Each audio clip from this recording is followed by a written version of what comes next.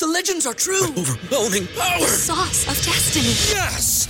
The most legendary sauce has arrived as McDonald's transforms into the anime world of WickDonald's. The greatest flavors unite in all new savory chili McDonald's sauce to make your 10-piece Wick Nuggets, fries, and Sprite ultra-powerful. Unlock manga comics with every meal and sit down for a new anime short every week only at WickDonald's. Ba-da-ba-ba-ba, go! At participating McDonald's for a limited time while supplies last. Say goodbye to your credit card rewards. Greedy corporate mega stores, led by Walmart and Target, are pushing for a law in Congress to take away your hard-earned cash back and travel points to line their pockets. The Durbin-Marshall credit card bill would enact harmful credit card routing mandates that would end credit card rewards as we know it. If you love your credit card rewards, tell your lawmakers, hands off my rewards. Tell them to oppose the Durbin-Marshall credit card bill. Adjacent. You're listening to the Sports Adjacent. Okay, I like that. I just learned something new today. Adjacent. With Jason Leisure and Russell Dorsey on the House of L Network. We're doing everything I dreamed of as an adjacent. You got it to write about Taylor Swift and Travis Kelce. I'd be like, no, fire me. Like that is, if you're People Magazine or National Enquirer and all those places, blogs, TMs, cool, do what you got to do. I get it. But like, I'm not writing about Travis and Taylor. So I kind of would have felt like that too. But at some point you just surrender to it. You're just like, this is the big dominant story. Travis Kelce is drawing more media members at his podiums than anybody, than Mahomes or anybody else. And you like to resist it is kind of like, you know, there's no point. So I wrote a whole column about Travis Kelce and Taylor Swift yesterday, and I was like, the big numbers. Well, yeah, but I want to do a good job on it. I want to write well. I want to do I want to write a great column on it. And it's like, if you're hating it the whole way and hating that you have to do it the whole way, you're not going to do very well. You're better off to just embrace it and be like, all right, this is the big deal. Let's just get into it and do it. No, so that's what I did. I get that. I know we live in the age, unfortunately, where people, writers, good journalists have to think about, all right, well, what's going to get traffic? And I know editors and higher ups, they're like, all right, what gets traffic? And if you know damn well that Travis and Taylor are going to get traffic, big dog, I'm sorry, but that's what we got to do. I'm sure that's some of the thinking behind it. I don't really think like that. I was on board with the idea of writing about it because it's just such a big story. And love it or hate it, and a lot of people hate it. It has taken over the NFL this season. It's going to be a huge part of watching the Super Bowl on Sunday. Like, if you're going to write about it, just get into it. Just stop. I can't be dragging my heels and be like, I don't want to do this and whatever. On the plus side, this is the first assignment I've probably ever had that my kids thought was cool. My daughters are into this. They're like, oh, finally, Dad's doing, work that matters, writing about Travis and Taylor. Fair. That column that I wrote on them might be the first one that I've written since I started covering the Bears that Grace has ever read. But I get you. In fairness, they also weren't old enough when you first got here to like be able to just sit down and, well, maybe your girls were, but like to hold their interest. They have never cared ever. And granted, yes, they were younger, but they're just not that into sports. They're definitely not into football. But when I was covering the Heat, Grace was probably like 3 or 4. So clearly, like, had no concept that this was one of those teams. That this is a team, and you don't get one of these teams necessarily in sports every year. Like the Chiefs are kind of that team a little bit with their dynasty, but to have the big three like that, and there's some event that the Heat do every year where it's Family Fest. It's this thing where they throw like a carnival basically in like toward the end of the season. And all the players bring their families, and all the staff that work for the Miami Heat bring their families, and they invite the media. say you can come to this and cover it, and it's okay. Like bring your families, and it's almost like a miniature Taste of Chicago. They've got all these food trucks out. They've got carnival rides. They've got face painting. They got games. It's a really fun event. Like, they just go all out on this. You also are going to report from it. This is a chance to get to talk to whoever, but you got your family around and everything. And one of those years when they had the big three, I was interviewing, I think Dwayne Wade. Yeah, it was Dwayne Wade with Grace, like little 3-year-old Grace on my shoulders, holding the tape recorder while I was asking him questions. And I think that's awesome. I think that's amazing. But Grace just had no concept of it at the time. And if I told her that story now, I wouldn't care either. See, that's an awesome story. I would also be scared out of my mind that she might hit stop up there. You don't know until you go back to listen. See, you don't know Grace at age 3. Grace at age 3 is like, she could have held a conversation with you right now. Well Grace aware of. All right. The only difference between Grace at 3 and Grace at 12 is that she was shorter back then. It's not even my bet, but I don't want to. I'm about to say, are you back there trying to tidy up? I don't want it looking all sloppy. You know what's funny? As soon as you did it, Cam definitely turned around like, let me see what. Because my bed definitely looks sloppy. I have not made the bed whatsoever, so I'm definitely going to be judged. But we're just two different people, I was just scrambling to do it, Cam. I was just scrambling to clean up the hotel bed behind me, so it didn't look sloppy. And that's what caused me to look. But then I also thought I'm not going to go make that bed, so we're just going to have to live with it. I'm not judging Cam. You out there grinding away. Cam, you didn't have housekeeping take care of your room this morning, Cam? Apparently not. I hosted Good Morning Football this morning. I came back in the hotel at 10:30 and it wasn't done yet. And so I don't know. I guess I missed the window. Wow. I'll have to. That's when you got to go down there. And, I'll leave out after we finish, and I'll tell them to do upkeep. But no, they did not come by. I usually don't have my room cleaned. I really don't. Like, it's not that messy to begin with, and I don't need someone to. Usually, all I need is just like some fresh towels. Yeah, and I can just ask for that just in the hallway. Just, hey, can I get a couple towels? And I'm good. I really don't need more than that. But everybody is scattered today, Russ. Like, I'm in my hotel in Vegas, which I can't wait to tell you about. You're in Chicago at your condo. Yeah. And Cam Wolfe is in New York City, I believe, right? Yep. I'm in New York City. Okay. Well, here's something country. Yeah. And Tony Gill is out, our producer. You've met Tony before. He's out sick today. But I was thinking the other day, like in my hotel room, I had an empty water bottle, and you can see my room right now behind me. I threw it. I was sitting up at the top of the bed, like by the pillows. I threw it, the empty water bottle, crushed and everything. So like misshapen and not aerodynamic at all. Threw it from there into the trash can across the room. And I realized like that's one of the most satisfying feelings you can have is when you throw something in the trash from far away and you nail it. Yeah. I spent most of my childhood, I feel like, just trying to shoot things in the bucket, yelling like Kobe. That's what I was going to say. Did you say Kobe when it went in? Like, that's what you Raindrop. But it's not only you shoot it, you got to hold it too. Yeah, you got to hold it. You got to know. It can't like be locked into. No. You got to know coming off the wrist, like that's it. Nah, that's good. Yeah. It's good. Yeah. Mine is a fist pump like this. Just one quick, hard, that's it. You're such a dad, bro. Yeah, that is a dad. That's definitely. I'm a dad, and I wouldn't even go with that. Right. I walk around my house doing that. I did it after I threw the water bottle in the garbage. You know what we have in our basement all the time is we have our washer and dryer down there, and those little dryer balls. Yeah, you guys use those. Yeah, because you're sophisticated men of the world. Those end up just kind of all over the basement for some reason. Okay. So I will practice throwing them, and you have to throw sometimes different angles or whatever. I'll practice throwing them from across the basement into the dryer. And man, when I make one, it's like, yes, Tiger Woods fist bump. Yes. Let's see it again. My bag. Let's see it again. Yes.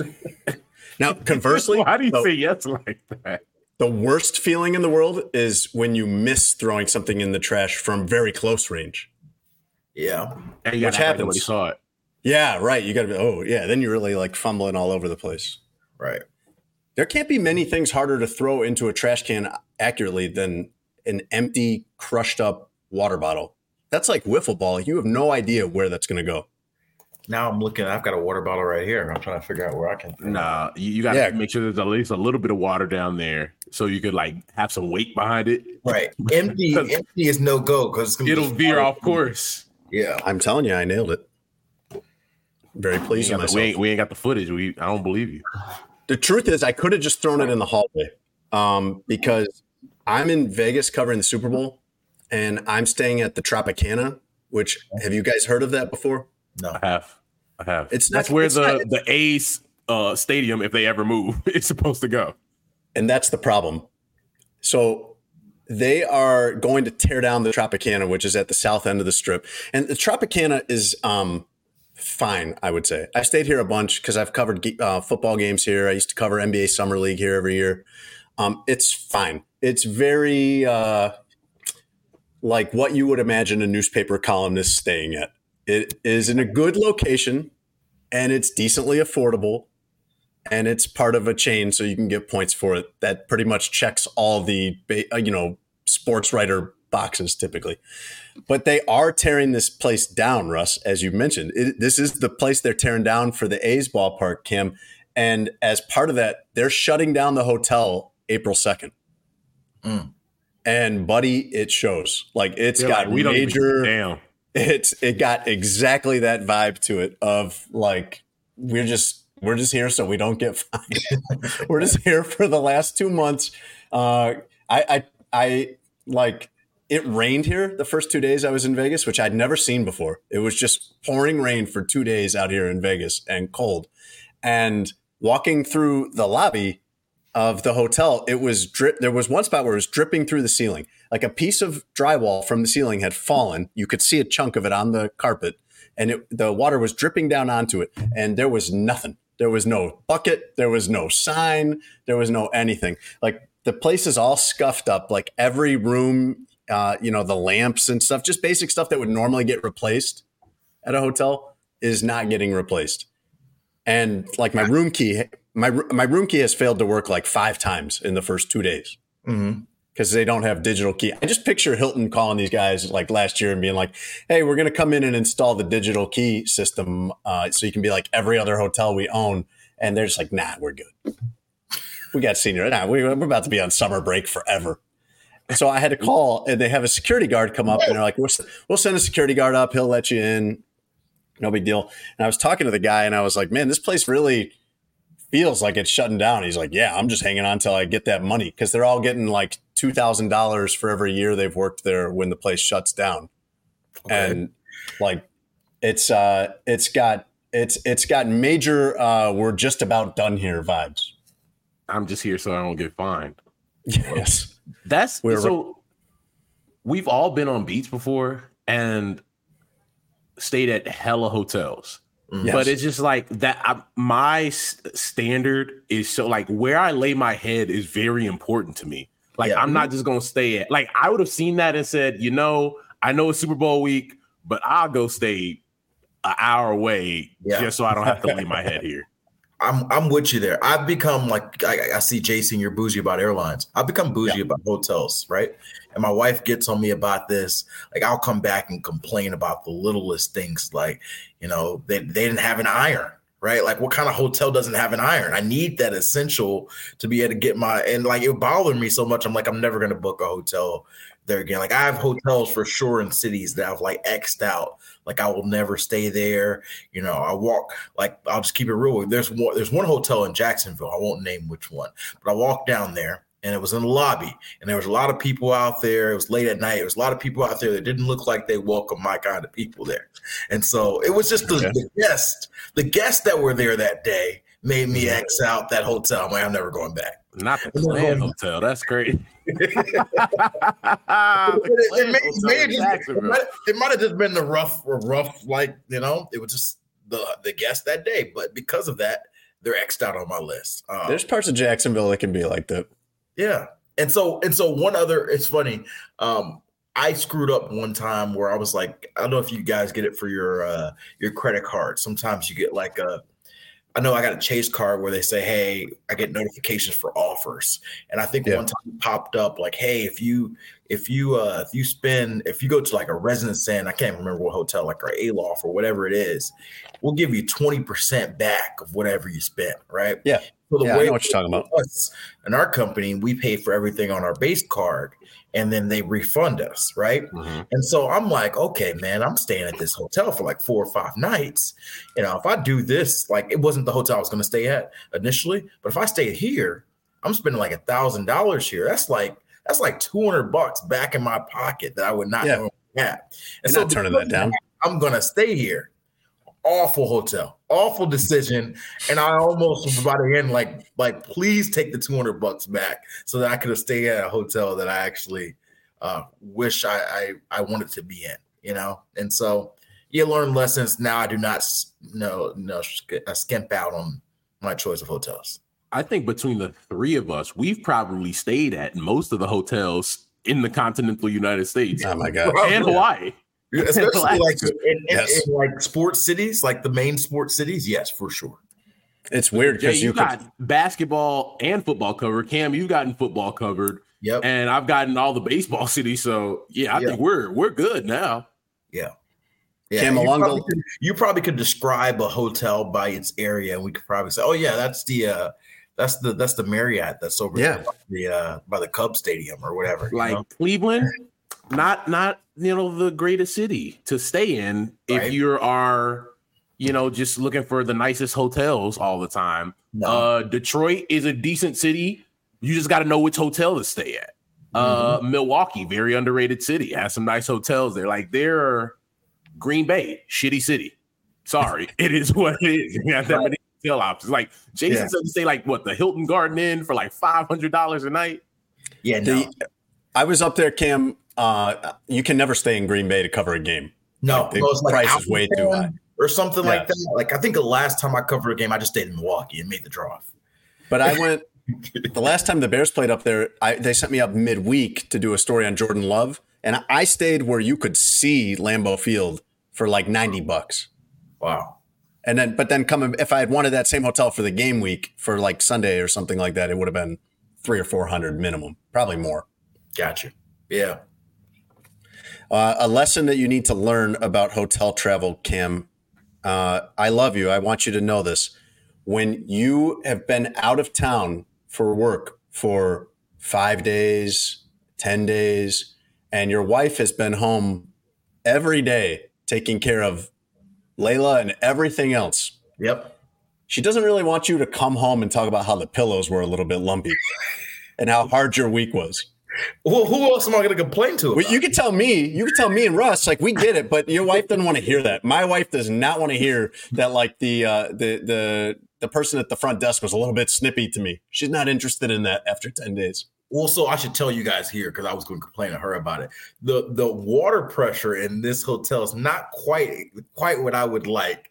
Oddly enough, I don't know. I'm a big water pressure guy. I like it hot. Oh yeah, I like it very hot and strong. This hotel is the only hotel I can remember staying at where it gets hotter as time goes on. You know, usually showers are the reverse. You can only be there for a certain amount of time and then it's going to start to turn cold. The shower was lukewarm when I first got on, and I was like annoyed to the fact I was going to have to take a really short shower. And as time went on, it started to get more and more pleasant. And by the end, it was like peak temperature, but I'm already done.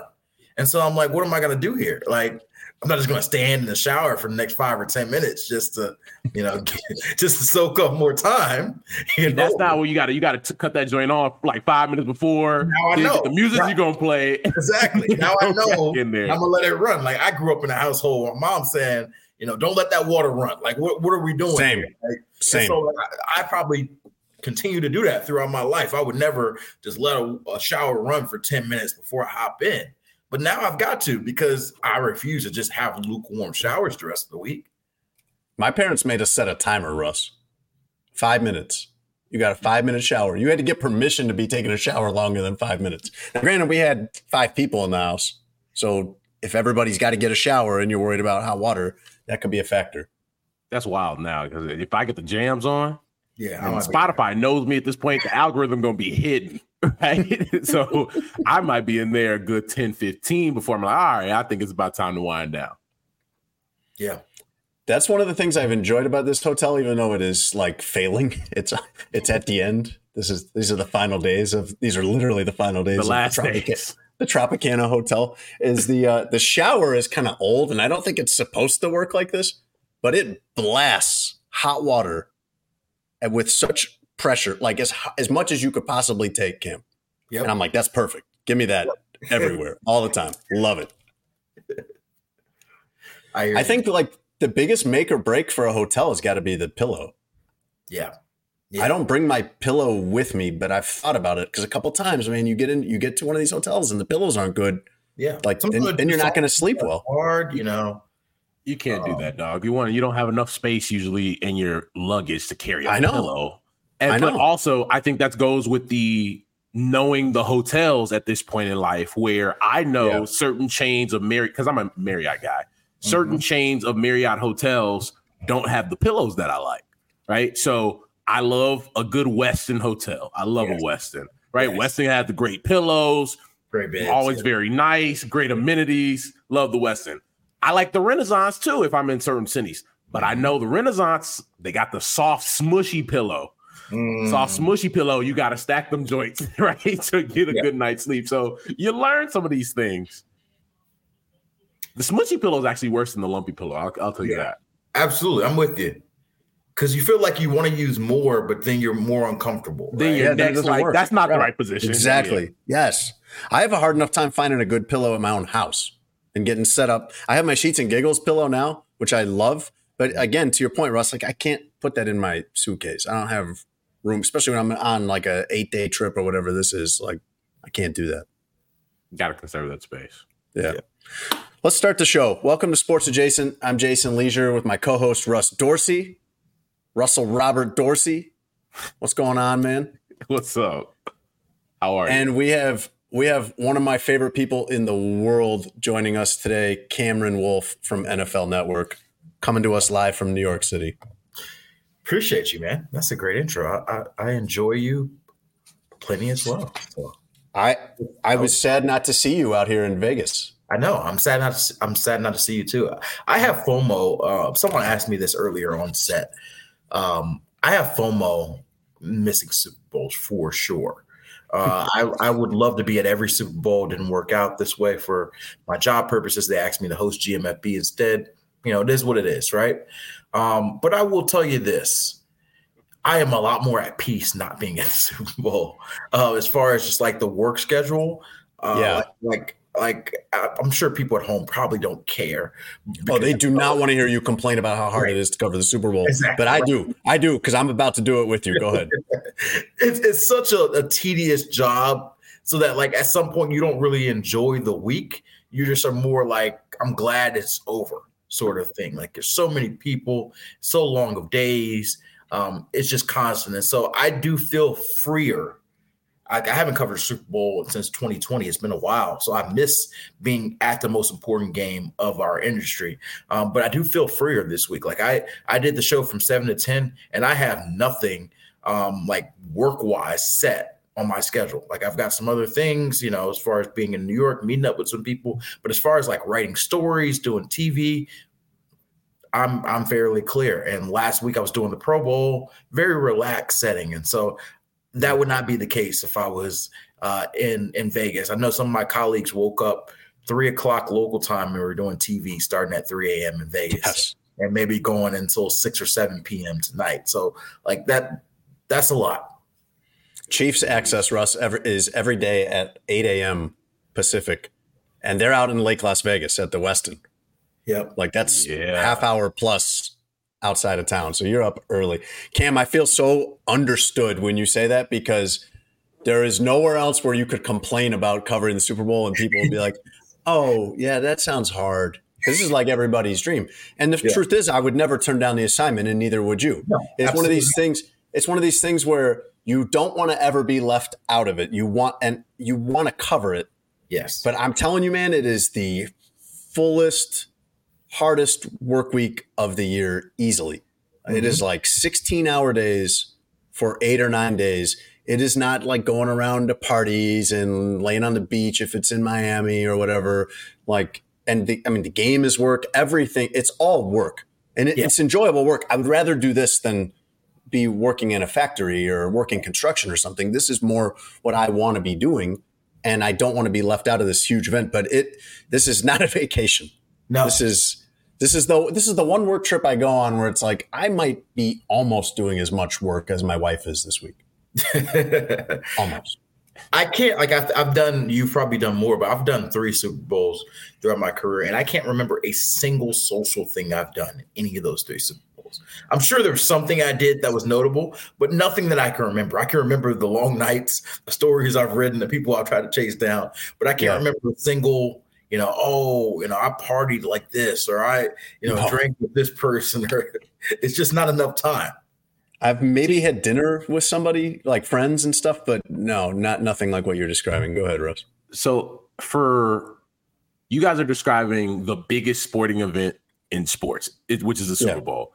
And Jason, we were talking before Cam came on here about how you have to cover with Bears angles all week. Because I thought you were going to leave after like a Thursday or Friday, but you're like, I'm here through the whole shebang and bang. Yeah, I think that's what outlets around the country do. Is this event? It doesn't matter who's in it. This is the sports event. So whether you live in Detroit or Chicago or Nashville, like this is the big sports event of your week. So if you're the newspaper in Baltimore or Miami or Chicago or Denver, you've got somebody here kind of covering this through your audience's lens. And I feel Cam on the FOMO part. One, because you have friends in the business that you don't get to see very often, and you get to see them at these big tentpole landmark events. Like, my people gonna be there, and then I'm not gonna be able to see them. But there's also for me, and this is maybe me being at the point in my career where I'm still trying to get out here and grind out. Where I'm like, damn, I got 10 sources I could see out there. I got 10 players I can see out there. That's my man. We chop it up about some things, and I hate that to feel like I'm falling behind professionally if I don't get out there. Yes. And that's a very real point of it. Like whether it's like professional development, the people that you meet that could lead to future opportunities, whether it's your current job and the sources, there's so much in that perspective that you feel like you're missing. The most annoying thing for me, and I get it, I understand it. There's not really a way around it. But it happened to me again this week. So for perspective, for NFL Network, a lot of times we are chosen to go cover a team for the playoff run. So for me, I was chosen to be on the Bills. And so the way it works for us, as far as our core reporters, if you're covering a team that gets at least to the championship round, then you go to the Super Bowl. Whether your team loses, they send you there. So the Bills were like your lottery ticket then. Right. And so one of the South Florida teams would have made it, then obviously I could have gone too. But I think since Jacksonville got eliminated, Miami got eliminated in the first game, it was pretty much Bills or bust for me. And so I'm riding the Bills, and they were favorites in the Chiefs game. But like everyone else, Patrick Mahomes, crushed their dreams. And in it, he did mine as well. And so no one else really knows that. They just see, hey, you're with NFL Network, you work a ton. Like you should be at the Super Bowl. There's just the assumption. And so here comes my least favorite thing. I've had probably 50 texts this week of people. When are you getting into Vegas? Do you want to do dinner? Are you bringing your golf clubs to Vegas? Like, are you doing this? What should we do? And every single one of them, I got to tell them no. I got to explain why. And it's just that brings the FOMO back more, because every single person, whether it's a friend, whether it's a contact, whether it's a coach, a player, I had a player this morning is like, hey man, let's link up. I'm in Vegas. I'm not. And so that part of it, along with obviously, like you were talking about, knowing what you're missing, to me is probably the worst part of it. And so I try to find the consolation of things I mentioned. Like the week is going to be hard anyway, Cam, you'll be good. You get to enjoy the game on Sunday and actually drink. Unlike other folks, these are still consolations because I won't be at the big game. I don't want to text anyone like you to ask them if they're going to be out, because I don't want to make you feel like that. That's why I was like, there's nothing you can do because these people are probably trying to connect with you. And that's the way you connect with people. To text them, hey, where are you going to be at? What are you doing? But I also am not going to be on, put a big statement up on my social media. Hey, man, I'm not going to be at the Super Bowl. Don't ask. Like, I want to eliminate that point as much as possible. I just want to keep on going forward. So every year I'm not there. I just have to, take it how it is and just respond to the text and just kind of keep it pushing. So there's one thing. I know we got to get to the ad reads, but I'll let you do the ad reads and I'll get to it. Go ahead. All right. Sports Jason is brought to you by Sheets and Giggles. Hit up their Valentine's sale. You still have time to do that. Cam, you should write this down, man, while you've been out of town. And we've been talking about betting. This would be a good move for you, sir. Okay. So you go on Sheets and Giggles, and they're offering this great deal for Valentine's Day. Buy a new mattress, you get 14% off, and you get any other 2 items free. Go to sheetsgiggles.com/SA. So you can buy the mattress, get a good discount, and then use the 2 free items to outfit your bed with some great 100% eucalyptus sheets. Promo code is threesome. So, that's what the promo code is. That's probably not what, a family man, Cameron Wolfe, is buying this for, but that's the promo code you got to use. Yeah. Valentine's Sheetsgiggles.com/SA. Definitely a promo code for men, huh? Easy to remember. I don't know. You never know, man. You never know. We're also brought to you by BetMGM. Go to BetMGM.com or download the BetMGM app and get this offer. Your first bet with them gets paid back up to $1,500 in free future betting credits if you don't win. Use promo code adjacent1000. By the time this episode comes out, you can still place plenty of bets on the Super Bowl. BetMGM, the king of sportsbooks.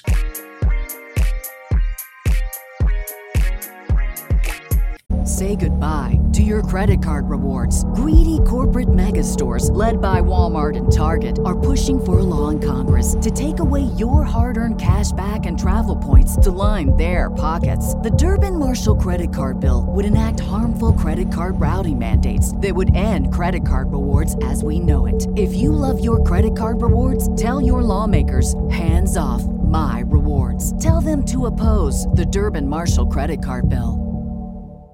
Having a versatile, high-quality piece of clothing feels great. But having a whole closet full of favorites feels even better. American Giant puts the quality, durability, and comfort they're famous for into everything you need for your spring days. From premium t-shirts and jeans to lightweight French terry joggers and their legendary best hoodie ever. Get 20% off your first order at american-giant.com with code STAPLE20 at checkout. That's american-giant.com, code STAPLE. 20. So I was going to say for Cam, I feel everything you said. One thing that you are not missing out on, and I hate from afar, Jason, you were involved in it, is Super Bowl Media Day. Mm-hmm. Because I know how I get when I'm just like, all right, I got to work, right? I can't be in here messing around with TMZ and Big Dog from Jimmy Kimmel. And you know what? You don't even worry about it with the kids. The kids ask questions. That's fine. Like, I get that. Like, that's cool. But like all the People magazine and all these people here for Travis and Taylor, like, I hate the bad, dumb, unrelated questions. Some are fun and but like for the most part, they're all bad. They credential, everybody. They probably given out a couple thousand credentials this week for y'all, having been there and done that. How do you get through that without like just saying, throw your phone in the air and you're like, you know what? I'm going home. So if I remember right, and you correct me, you're there currently, Jason. There's a setup. Like, I don't know if people at home like really know the setup here. There's the main quote unquote players, maybe 8 to 10, I don't know, on pillars, on podiums. Those are the things you see on TV. Those are the guys that are probably getting the wild interview requests from the people that you mentioned, right? I avoid the podiums. I spend zero time at the podium unless I have to. Like, I remember being in Denver, I had to spend a little time at Peyton's podium, right? Other than that, I tried to focus and try to get as many like individual conversations. This is when I was going for writing, not TV, but conversations with people off of the podium, because typically people are only doing these things for TV. And so if you don't have a camera in front of you, there's probably a lot less of the wild questions. If I was really trying to work, I would focus on the non-podium folks. And then I would also treat the event with the intention of, I'm not going to get a lot of stuff out of this. Like, it's just not going to happen. Whatever I get is gravy. and I'm going to treat the rest of the media week because, Jason was just saying 8 a.m. for the Chiefs availability. You know who's not going to be there at 8 a.m.? Everyone. Questions. They're going to be sleeping after a party night the day before. And so you assume that your rest of your week is when the work's going to come in, or you spend time on the off camera guys. Yeah, he's exactly right. That's exactly what it is. And so you go into Monday night, you need to write something, or if you're doing TV, you need to have some kind of report, but you've got to be realistic about what you're going to get. And so a perfect example, Russ, was like one of the things that they wanted me to write this week, even though it has no Chicago angle at all. It doesn't need one. It is the big angle is with Travis Kelce and Taylor Swift. And if I'm going to do that story and be into it, I want to ask some good questions about it. I could not have gotten close enough to throw a water bottle up to Travis Kelce's podium on Monday night. Wasn't going to happen. But the next morning at the team hotel, when they did the availability, I was able to get right in there and ask like 4 questions about it. It was so much easier. It gets so much easier after that first night. Was he annoyed the second day after all the questions the first day about it? Oh, and that's one of the things I give him a lot of credit for. Is I think he gets it. I think he gets that there's so much interest in this, and this is what people are going to ask about. And just from a practical standpoint, the first time that he acts like a jerk about it, it's going to be everywhere. Yep. The first time he's like, "Stop asking me about this. I don't care about it." That is going to be bigger than anything he's ever said or done about it. So he's going to be on his ass. Yes. Yeah. I give him a lot of credit, man, because I think, 6-7 years ago when he was doing Chasing Kelce or Catching Kelce or whatever and stuff like that, like, I don't think you would have pegged Travis Kelce as someone who could handle all of this very well. And he clearly has. He's like 34 years old. Yeah. He's been in the league for 10 plus years. Like, he doesn't come across as a goof at all while he's dealing with this. He seems like someone who's got really good balance and perspective on this and can handle it and understands the public's interest in it. And he seems comfortable to me. I love Travis. I go ahead, Cam. I think the maturity part is a great point. Like, you see guys evolve, because I'm with you. I don't think Travis 3-4 years ago might have been mature enough to go with this rant, but like, I think he understands the levity of his celebrity now. And I think he talked about that now. Like, being a star in Kansas City is different than being Taylor Swift's boyfriend. Like every single thing is going to go global no matter what you say. And whether it's his own teams told him that or whether it's Taylor's told him that, he's done a good job of taking every question of like, I can't blow this off. I can't just do another nothing or just I can't pull a Marshawn Lynch. I'm just here because I can't get fined because it's going to be used against me. So, he may be annoyed. Like, I think there's probably a good chance in his mind. He's like, all right, here we go again. But he does a great job of not showing it. It's almost like a quarterback in that respect of like, I got to compartmentalize and go to my Taylor answer, whenever it pops up. Yeah. That quote was to a question that I asked him yesterday where I wanted to ask good questions because Cam, like we were talking before you came on, this probably wouldn't be my first choice of something to write about. I don't hate the Kelce Swift thing. You hate Swift? No, I said I don't. Okay, all right. I'm just please. Make sure they will end this podcast. They will end me. They'll end more than this podcast. They will end me. They will come. Well, I'm being selfish. Like, I'm co-owner of the podcast, so like I'm selfish. But they'll end you too. It's funny because I said that and I saw both of your eyes wide. Like, no. We don't want anything with the Swifties. Man, her, we don't want Beyonce, Rihanna. We don't want anything with the Navy. We don't want that. Nope. No, we got all our bases covered. Don't we get us into that, Kim? I don't even want to deal with the Believers. Like, we're good, man. We're good. We're gonna do our thing. You do your thing. Anybody who has a hive, we want no smoke here on the voice. Yeah, right. But I was asked to write about it this week at some point, and if I'm gonna do that, then I want to be all in on it, and I want to do a good job, and I want to really think and put myself there and ask good questions, and It's hard to ask good questions when you're in a podium situation, even if you have a good spot at the podium and it's not that many people like it was on media night. But I wanted to know would he answer, what have you learned about fame from her? Yep. Because that would be a person, whatever you think of Taylor Swift, I bet she's got some very good insight on what it's like to live that life. And his answer was, I learned that it's a lot, that worldwide fame is a lot different than just being famous in Kansas City. Yeah, that's a great. So your question, you know how it works on TV. They don't say who asked the question; they just see the clip of it. Right. I did not know that was your question. It was a great question because we got a great response. Because I think that perspective is notable. Like, I talk to my wife a lot about this because she's a lot more knowledgeable about the pop world than I am. Mm-hmm. Really, the world outside of sports. Like, a lot of times we live in a bubble and think that sports is the end all be all. Yeah.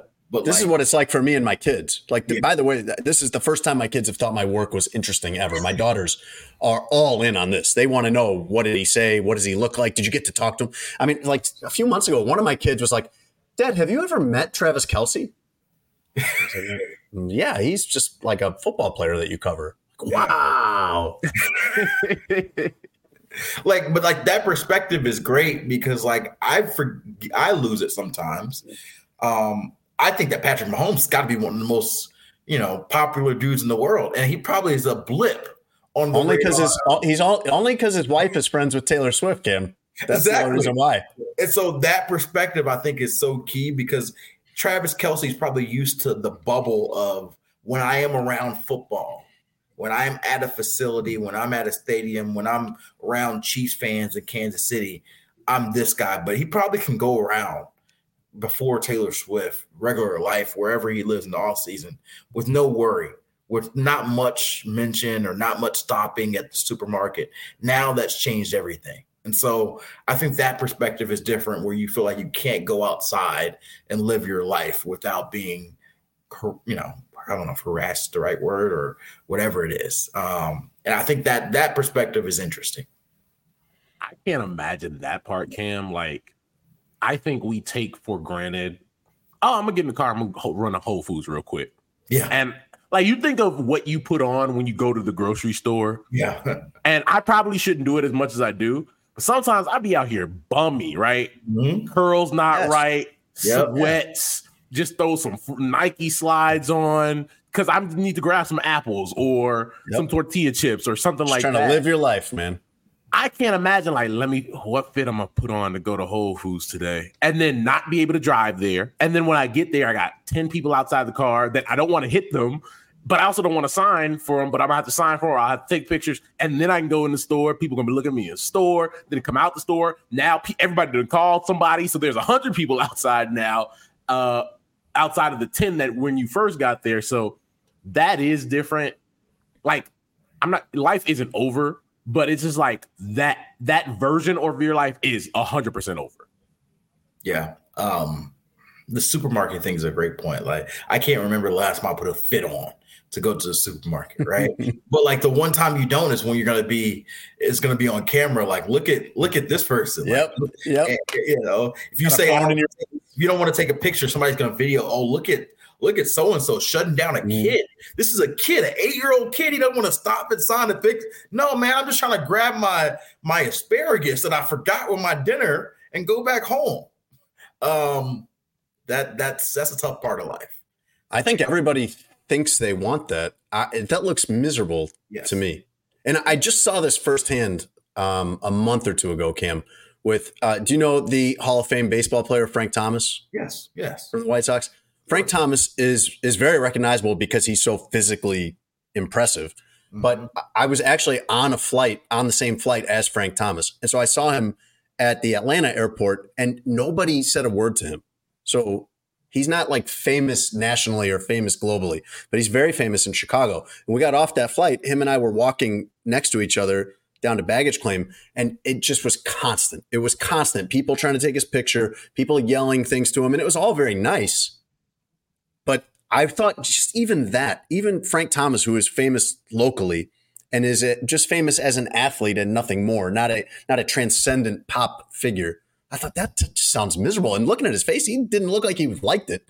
He was being nice to everybody, but he just is a guy just trying to do his thing and just trying to get his bag and get out of here like everybody else. And I mean, just imagine like if you're nationally famous or internationally famous, how much more it would be. And that looks very unpleasant to me. Hey, it's a lot of people out here saying no, too. Don't get it twisted because Travis is nice. So to your point, I didn't bring this up when you talked about this a month ago. So I was also on a flight with Frank Thomas and Big Papi at last year's World Series. And I have been one-ups. But I didn't want You saw my Frank Thomas and you raised me a Big Papi. Nah, but when you know people, like, it's not important. But like, it's Frank, it's Papi at the carousel, and people coming up to Papi, right? Big Papi, can I get you? No, man, I can't do that. And then just telling people no. And he in there with the shades on, not trying to, like, you know who that is, right? It's not like I got a hoodie up, big ass sunglasses, chain, like the really tight jacket. That's David Ortiz. But he was not for it. He said, it's 9 o'clock. Me and Frank trying to get to the hotel.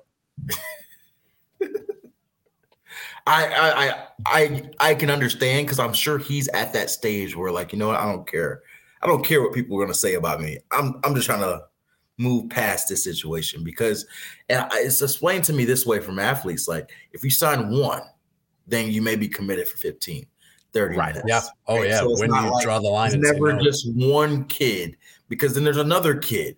Then there's a person with your jersey on. You can't turn down a person with your jersey on. Then there's a fan. I've been a fan for 30 years. You can't turn down a fan for 30 years. Like, and it's never ending. And now your 5-minute grocery stop has become 45 minutes. I'm with you. I've seen how, and I don't even talk to players about how they handle that. And some of the rules that I hear is something I would do. So I've had players say, I always sign for kids because that's really big for them, right? That's something that could stick with them. And not only for a fan of yours, but that could keep them a fan of baseball forever. Yeah.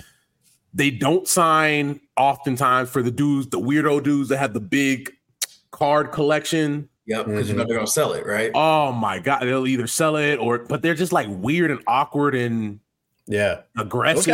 Those guys camp out. I don't know if you know this, but those guys camp out outside Hallis Hall like every Friday during the season. I don't like it, man. Waiting for players to leave and seeing if they'll pull over and sign. But they're like pushing kids too. And I'm like, hey, big dog, you're 48. Like, let's not do this anymore. And one time I was in Colorado doing a game for Apple for Friday Night Baseball.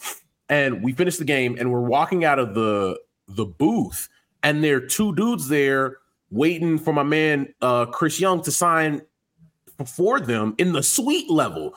And he's just like, yeah, I'll sign, just because like they had us cornered and there was no security or anything like that. And he's just like, bro, how did they even get up here? It's those people are wild. Wow. Yeah.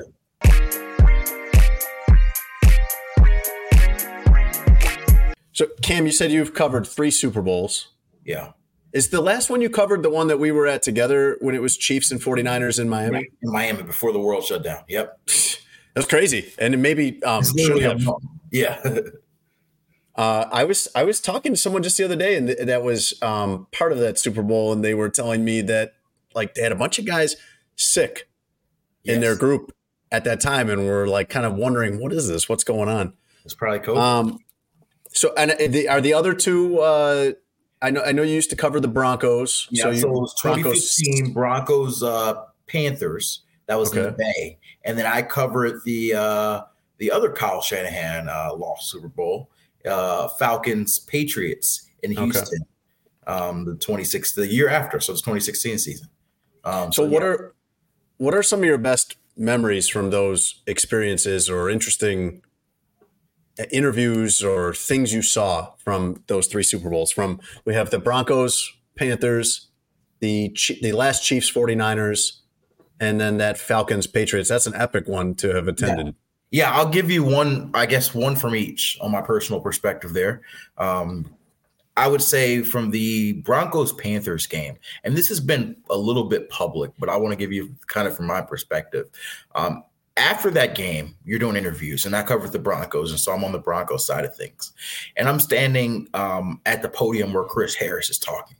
I don't know how many of you guys remember Chris Harris, slot corner, really good player, very vocal, very loud guy. And so I actually asked him a question about like their game plan for stopping Cam Newton. And he's going on about like, we knew if we forced him to throw the ball, he was going to break down. Like he's talking all type of trash. Like he won the game. He could do his thing. I didn't know until after. That's where the clip came from, because literally there's like drapes that are so thin where Cam Newton's listening and he's hearing somebody talk about him, and he gets up from the press conference and leaves, right? And so that was from that sort of clip, and the drapes were just so thin that like literally the Panthers were on the other side of it. I'll forever remember just the celebratory nature of that Broncos team, because the Panthers sort of like, it's different because they were a forward culture team, but sort of like this current Chiefs team, there was the assumption that because they had the best quarterback, they were going to win the day. There was the Peyton was a skeleton of himself that year.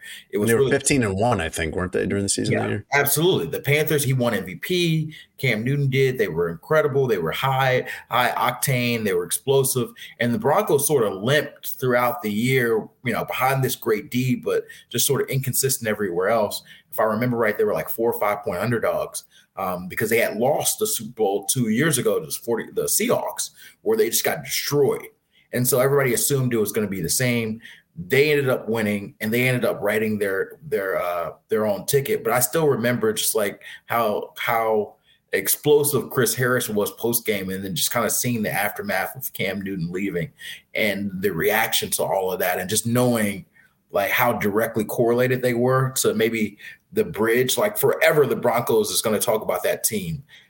About their legacy. And that probably was peak Cam Newton. Like we never saw him again at the level that he was that year. And so it felt like the crossing of two teams there. I would say for the Falcons-Patriots game, I will remember this one from a writing perspective, because I also got burnt for the 28-3 game.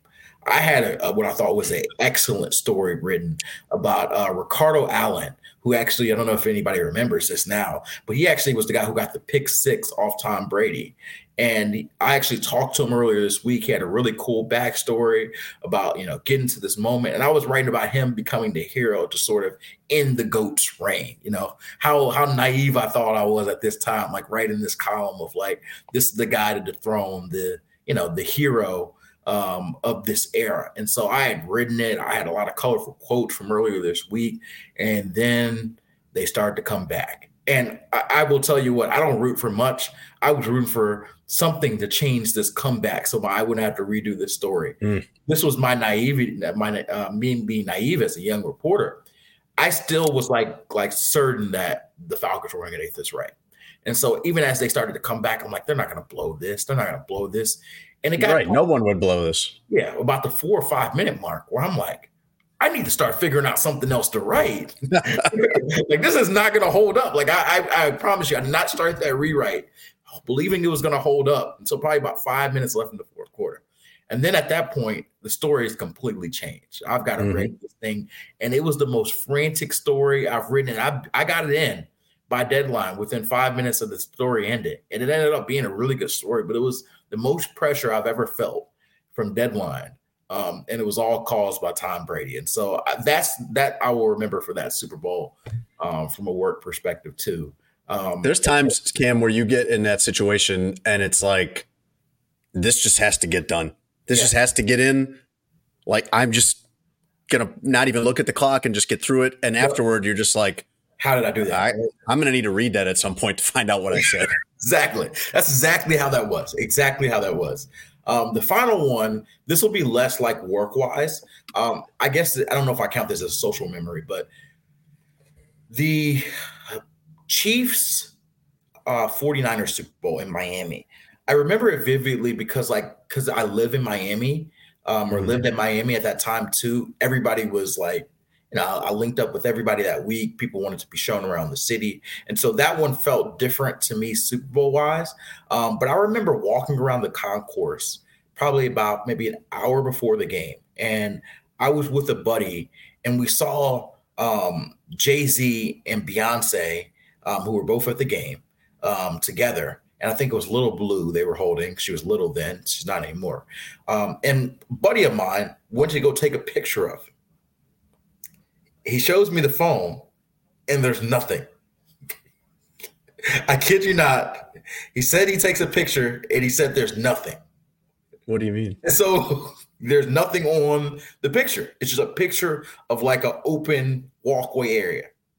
What? So like he assures me, again, I wasn't taking a picture. He assures me that he took the picture and somehow they didn't capture Beyonce or Jay-Z. Like they had some sort of force preventing that. Is an amazing. And it's just the most showed everything else. It showed like an empty hall. It showed the background. It showed the background. It showed, the trash can. It just empty. And you guys are sure that you saw them? Like, did other people see them too? Yes, we both saw them. Now, I did argue with him for a while. I'm like, you sure you took the picture then? It wasn't like 3 seconds before, after. Seconds after. He was like, no, dude. I definitely took the picture as they were coming by. And so that's funny. Forever, that will be my memory of that Super Bowl. That's hilarious. Did Beyonce and Jay-Z make a picture disappear? If there's two people that could do it. Right. Yeah, I know. Yeah, right. And so, very different memory than the first two, but that one is definitely the one I remember for that Super Bowl. I have a photo from pregame of that Super Bowl on my phone. That is an excellent photo. Look at there, handsome man and myself. Yeah. Me and Cam Wolfe, just kids. Yeah, that's when you hadn't decided if you wanted to go to the Baldy yet. No, that was Baldy. That was probably just hadn't had a haircut because I've been gone for 10 days or whatever. I got a quick one for you here, Cam.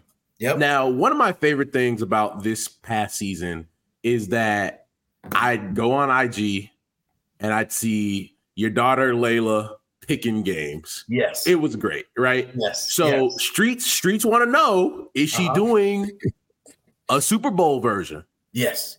She is doing a Super Bowl version. I get back in town Friday. We'll probably do it Saturday at the house. She was actually excellent until the championship game series. She missed both of those games. But she was 8-2 in the playoffs up until that point. And she's very good at it. Like, I make it a point of pride that I do not tell her who to pick. Because people will ask me, hey, are you telling her? No, I do not tell her. These are Layla's picks, not Cam's picks. Like her picks, however she wants to do them. I would not have told her to pick against Patrick Mahomes, but she got it wrong. Those are the only two games she got wrong the first two rounds, right? She did get burned because we're Eagles fans growing up, and so she picked the Eagles in the first round. And I blame that on myself because she's seen the Eagles in the house probably more than any other team. And so she probably naturally went to that helmet there. But the rest of them, she got right. She picked the Packers to beat the Cowboys. She had some really good picks there. But yes, we will do one on Saturday. She enjoys doing it. She came up with the idea to put it on her head. And so we've been leaning into that. And she likes the cameras. She needs so much. She will grab the cameras already, take pictures of me and my wife, record us, record herself. Like, she loves it all. She knows how to pose. She has her go-to poses. We say cheese. She puts a foot behind herself and does a little pose. And she loves doing the picks too. So this will be our last pick of the season. And hopefully she doesn't pick against Mahomes. It's great, Jason. Like, I know you're not on IG like that these days, but like it was must see IG for me. Wake up on the weekends, all right, let's see what Layla done pick cooked up. Yeah. Maybe I can get a pick or two in. What's crazy is I got friends, and I'm sure most of them thought that it was me making the picks, and I'm not. I don't typically make picks. We got a little thing at NFL Network. The gambling, we're not allowed to do that. But I've got friends who are heavy gamblers, and they're like, "Hey, man, what's Layla's pick, man? I got to put this parlay in." Mm-hmm. I'm like, dude, I'm not promoting Layla's picks directed to money. Like, this is not what we're doing here. This is a fun thing. You're like, all right, man. But our buddies saying, hey, man, I put Layla's pick in for the money line. I'm feeling pretty good. And a lot of them would turn out winners for them. But that is not the intention. The intention is to include my daughter in my job and try to teach her about football in this small way. Like, she, at this stage, she understands that it's football. but she doesn't understand the ins and outs. And so this was my way, and it's not unique. Like I've seen other people do helmet picks, so I didn't create it. But like the idea of us doing it, like during the regular season, we just have her pick the game I cover. And so it's my way to say, hey, if I'm going out on the road, Daddy is going to this city to cover these two teams. Right. There you go. And so it's something that simple. And then in the playoffs, we expanded it to being her picking all the games because it's not as many. So it's something we'll continue to do. And as she gets older, she'll probably maybe talk it out, maybe have some logic behind it. Now I think she just picks whatever helmet she thinks looks cooler in that second frame. It's a great way for you guys to connect over your job. Like she's going to remember that forever. Now she might remember that in a bad way. She might be pretty pissed off at you when she sees like, hey, Dad, I could have had a college fund.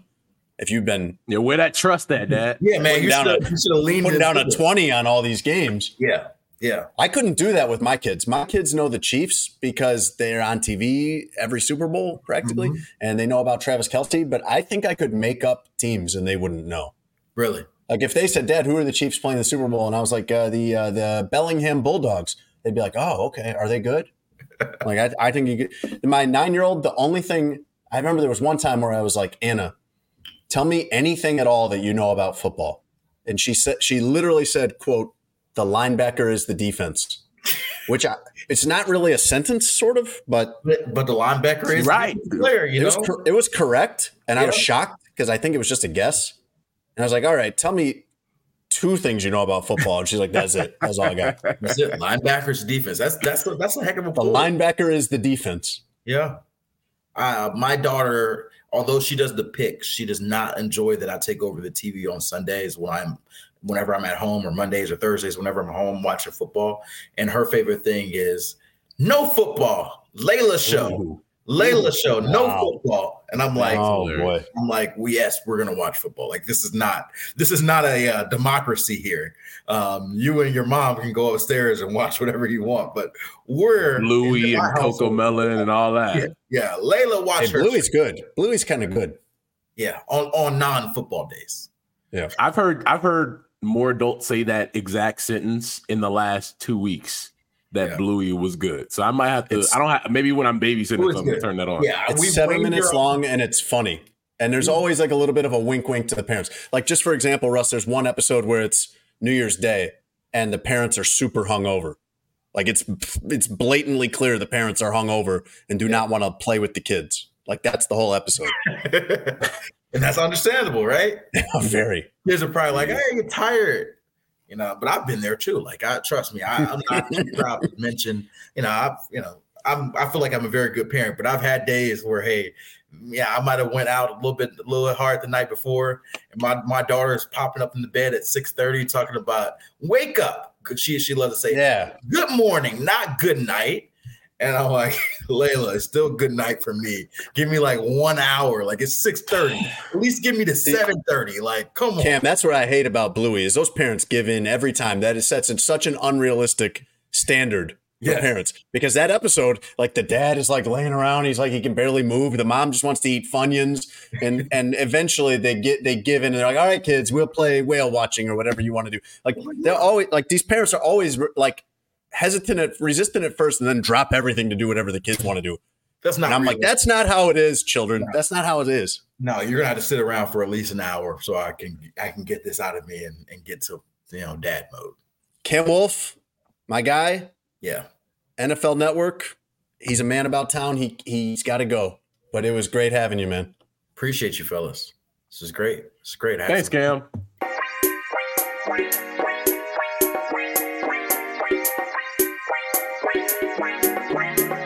Let's do the news, Russ. All right. I have a few Super Bowl updates for you. And it's interesting that Cameron Wolfe was talking about having FOMO when it comes to not covering the Super Bowl this year. Because Joe Buck sounded kind of like that to me. I don't know if you saw his comments this week. Joe Buck, the broadcaster, was on a radio station in St. Louis, and he predicts that there's going to be some kind of terrible event in Las Vegas this week. It was a really odd thing to say. Tell me if this sounds like sour grapes to you about not being on the broadcast team for the Super Bowl because CBS has it and he's with ESPN. He says, quote, I do not have any desire to be there. It's a lot of logistics. It's a lot of congestion. I'm not that way. I'm not looking for the Maxim party and going out all night. It's just not my thing. And then you combine that with Vegas, end quote. He predicts, quote, a big something is going to happen and that it's all going to be, quote, a big mess out in Vegas. Interesting. It's a very bizarre stance. A big something is going to happen. I don't know what he's talking about. Yeah. So he said something, a big something that's going to happen in Vegas and won't stay in Vegas, he says. Okay, Joe, you're going to be on the broadcast team like in 3 years, man. ESPN's got it in a few years. Like, it's okay. Do they? Yeah. It rotates. They're going to give ESPN I thought it was ABC, CBS and Fox. No, ESPN, ABC have a few of the ones coming up. Oh, yeah, that's new because it was just always CBS and then Fox. Okay, interesting. At Caesar's Palace, this is from the New York Post, at Caesar's Palace in Vegas, a bettor put down $100 that the Kansas City Chiefs will score only 2 points in the game. It would be the lowest point total anyone's ever had in a Super Bowl, and obviously you'd have to get a safety to get there. And that sounds crazy, except that on that bet you get 10,000 to 1 odds, so you would win $1 million. Okay. I don't know what would have to happen for that to, like, it plausibly, how that would possibly even occur for you, for the Chiefs to only score 2 points. But if it does, somebody's winning $1 million. And then the last thing from the Super Bowl I have for you are, I was looking at odds of likely halftime show appearances with Usher. And who would you pick? Who would you pick as the favorite for that? Lil Jon. Yeah, me too. Lil Jon. But he wasn't. It was Ludacris. Is it Taylor Swift? No, she's farther down on the list. So Ludacris at 2-1, Lil Jon at 3-1. Which, by the way, I drove past right across the street from me is the MGM Grand, and there's an advertisement that Lil Jon is performing there this week. Are you gonna go? Like, yeah, you should go. Okay. I don't know if I'm that good at it. It sounds a little rednecky sometimes when I do it, but I sound a little southern. I love doing the 3 Lil Jon words because that's all he says that I know of as far as on the actual tracks. And my family hates it. My wife and kids hate when I walk around the house doing Lil Jon. Yeah, Lil Jon was done in the streets by the time your daughters got around. So I can understand and be like, hell's wrong with this guy? So he's 3-1. I would have thought he's the hands down favorite, Lil Jon. There's I don't know what odds you could get. Well, they would both come out for the same song, so they should both be 2-1. The Lil Jon not performing odds should be the same as the Chiefs scoring only 2 points odds. It should be that if you bet $100 on Lil Jon doesn't perform, you win $1 million because it's that likely. But he's 3-1. will.i.am is 4-1. Alicia Keys, Nicki Minaj, P. Diddy, and Taylor Swift are all 5-1. Diddy's not going anywhere right now. Let's make that very clear. Well, speaking of people that are not on the list, R. Kelly, you cannot get odds on that. Nor should you. Yeah. Snoop and Master P. This next story is really something. Did you know that Snoop Dogg and Master P launched a cereal brand? I did not. That's the problem, according to them. So Snoop and Master P have filed a lawsuit against Post Cereals and Walmart. They filed this lawsuit on Tuesday this week for them alleging that Post Cereals and Walmart conspired to intentionally kill off Brodus Foods Company. So here's the details of the lawsuit, according to Snoop and Master P. And I'm telling you, this is fascinating. Post Cereals tried to buy out Snoop and Master P. And if you look at some of their cereals, they look like, one of them looks kind of like, Fruit Loops with marshmallows. Some of them are, kind of, not that creative. Got it. So they tried to buy them out, no go. Then Post Cereals tried another tactic. This is all according to the lawsuit. This is all like not my information. They tried another tactic of saying, hey, why don't you partner with us? We'll bring you in, Snoop and Master P. We'll bring Brodus Foods Company in under the Post umbrella. We'll be partners and we'll promote and we'll help you guys get distributed at Walmart. This was in July of this past year. So they did. They went for that. Within a couple months, customers at Walmart were saying they couldn't find it on the shelves. And the lawsuit says that employees found Brodus Foods cereal hidden away in stock rooms, like not even scanned in and labeled to be sold. While Walmart all along was claiming it, they were sold out. It was so popular, it sold out. Snoop and Master P say then that Post Cereals and Walmart conspired to eliminate them by this method and reduce the profit that they would have gotten from the partnership by hurting their sales. I think they might have a case there. I think they have a great case if that's all true. That's pretty wild. Gangster by Post and Walmart. Yeah, that's get down and lay down. But I don't feel like Snoop is somebody that you're going to sneak something like that by on. No, and yeah, I think that's a case of Post trying to play big bank, take little bank. And I don't know, especially if they have proof of all this storing it in the back rooms stuff. That's wild. That's a crazy plan of, we're sold out. It's so popular. But then the employees are saying they've got crates of it in the back. No, we got some right here. Walmart's response to this was, quote, among other things, they said, quote, many factors affect sales. Post Cereal's statement to TMZ was this, quote, we were excited to partner with Brodus Foods. We were equally disappointed that consumer demand didn't meet expectations. They like, hey, you get it back. Hey, this hurt us too, Snoop. Yeah, you got to get it back in blood, Snoop. You know those claw machines, those arcade games where you control the claw and it goes down and it grabs a stuffed animal and pulls it out, and you never win, like the claw in Toy Story. Yeah, with the aliens. Yeah, yeah. I don't know if you've ever gotten one of those things to work, but I never have either. I've never won on those. It's more rigged than Vegas. 1,000. This is an AP story from Brisbane, Australia. A 3-year-old boy had no luck trying to get one of these things out with the claw, so he went in like a scuba diver trying to get one and got trapped inside the machine. So you walk past picture one of these claw machines, and you walk past, you see them at Walmart, you see them at the mall. And there's a kid in there. Full of stuffed animals and a 3-year-old, in this case, a live 3-year-old. The Queensland PD showed video of this. I don't know if it was body cam video or handheld or whatever, but the boy didn't look upset at all. He looked like he was where he wanted to be. Probably living his best life. Yeah, he looked perfectly happy with this. So the video was interesting. The police, the way that they got him out, which I would have thought simple enough. You got a claw right there, like, just get someone that's really good. Just grab him and pick him up. Yeah. They told him, go into one corner of this cube and face away from us and cover your eyes. And then they used some kind of device to shatter out one of the windows of it, one of the glass panels, to get him out. That was the only time the kid looked upset. But they told him that in the end, this kid's plan worked because the police told him he could pick a prize. Yeah, that seems like a fair. It's one of those things, like, we went kind of a roundabout way, but we got where we needed to get. If I'm the 3-year-old. Finally, Russ, you remember, if it flies, it spies. You're aware of all the yes. Birds aren't real government surveillance theories. Yeah. The Associated Press reports that a pigeon accused of espionage was released Tuesday in India after 8 months in lockup. It took them 8 months to determine that this pigeon was, in fact, not a spy.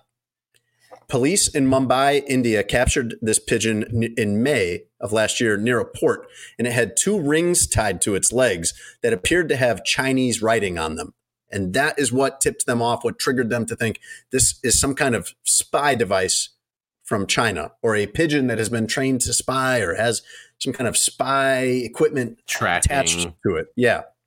So I don't know why it would take 8 months to solve this, but they eventually determined that it was, quote, an open water racing pigeon, which I've heard of pigeon racing. I didn't know there were like all these different types of pigeon racing leagues or sports or types of races or whatever, that had escaped from Taiwan and just kind of randomly had flown to India. So with police permission, the Bombay Society for Prevention of Cruelty to Animals set it free on Tuesday. This is the third such incident with a bird in India in the last 10 years. In 2020, Indian authorities suspected a pigeon from Pakistan of potential espionage. And in 2016, a pigeon was trapped with a note attached to it threatening the prime minister. Okay. It makes you think. It makes you think.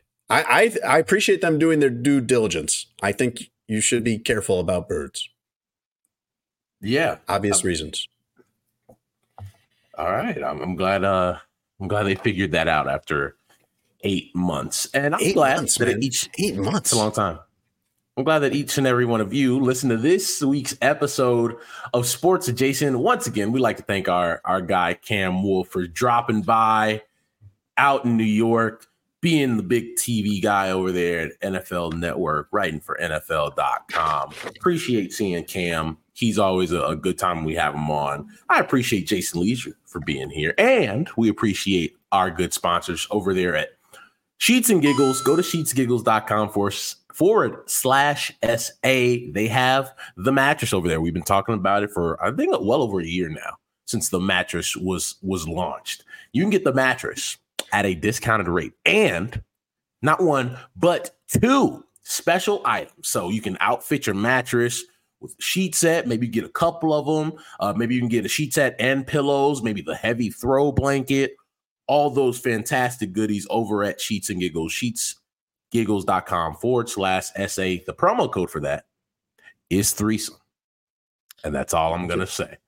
All right. And we're also brought to you by BetMGM. We don't set the promo codes. We don't call Colin and be like, hey, big dog, threesome's the code this week. No, we don't. He sends us the message. But if we did, though, you would say it like that. Yeah. The promo code this week is threesome. Chills. It's filthy. Also brought to you by BetMGM. Super Bowl's coming. I think there is more money wagered on Super Bowl Sunday than any other day in the year. You can bet on any and everything. They got it over there. You can get up $1,500 back in free betting credit if you do not win your first bet at BetMGM using our promo code adjacent1000. That is adjacent1000. I'll probably throw a couple dollars on something this weekend for football, as I usually do. Jason, anything before we let the fine folks go? Yeah, would you like to hear a few more odds of Super Bowl performers alongside Usher? Yeah. DJ Khaled, 6-1. Okay. 21 Savage, 8-1. Okay. Beyonce, 12-1. Also Jay-Z, 12-1. Madonna, I'm not sure how she ended up on this list. I don't know if she has any past collaboration with Usher, but Madonna is 50-1. Okay. I think if I really have to guess, I do think he does Oh My God, so Will.i.am would perform. I do think he's going to do Yeah, so you're going to have Lil Jon and Luda performing. Thank you. I think both of those dudes are going to be on the bill. Also, but after that, I really don't want to see people like move. Let Usher have his moment. He has so many hits by himself. Oh, I thought you were going to throw Yeah in there. Yeah. Nah, it's too late. He has so many hits by himself. I didn't know which of the three answers I was supposed to play in that one. I want to see him just be able to shine solo dolo. Yeah, this has become a thing where it's like, let's see how many people we can get in on it. And you only got 13 minutes. When they did it in LA, it was great. But he's a great pick for this.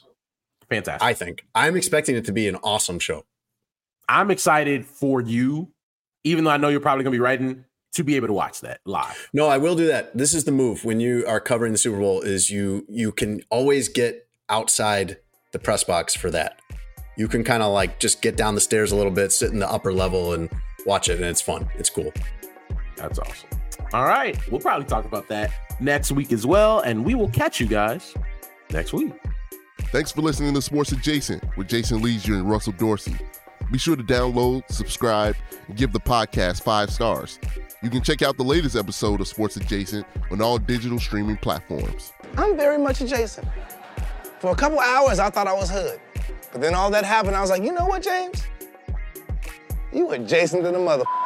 Say goodbye to your credit card rewards. Greedy corporate mega stores, led by Walmart and Target, are pushing for a law in Congress to take away your hard-earned cash back and travel points to line their pockets. The Durbin-Marshall credit card bill would enact harmful credit card routing mandates that would end credit card rewards as we know it. If you love your credit card rewards, tell your lawmakers, hands off my rewards. Tell them to oppose the Durbin-Marshall credit card bill.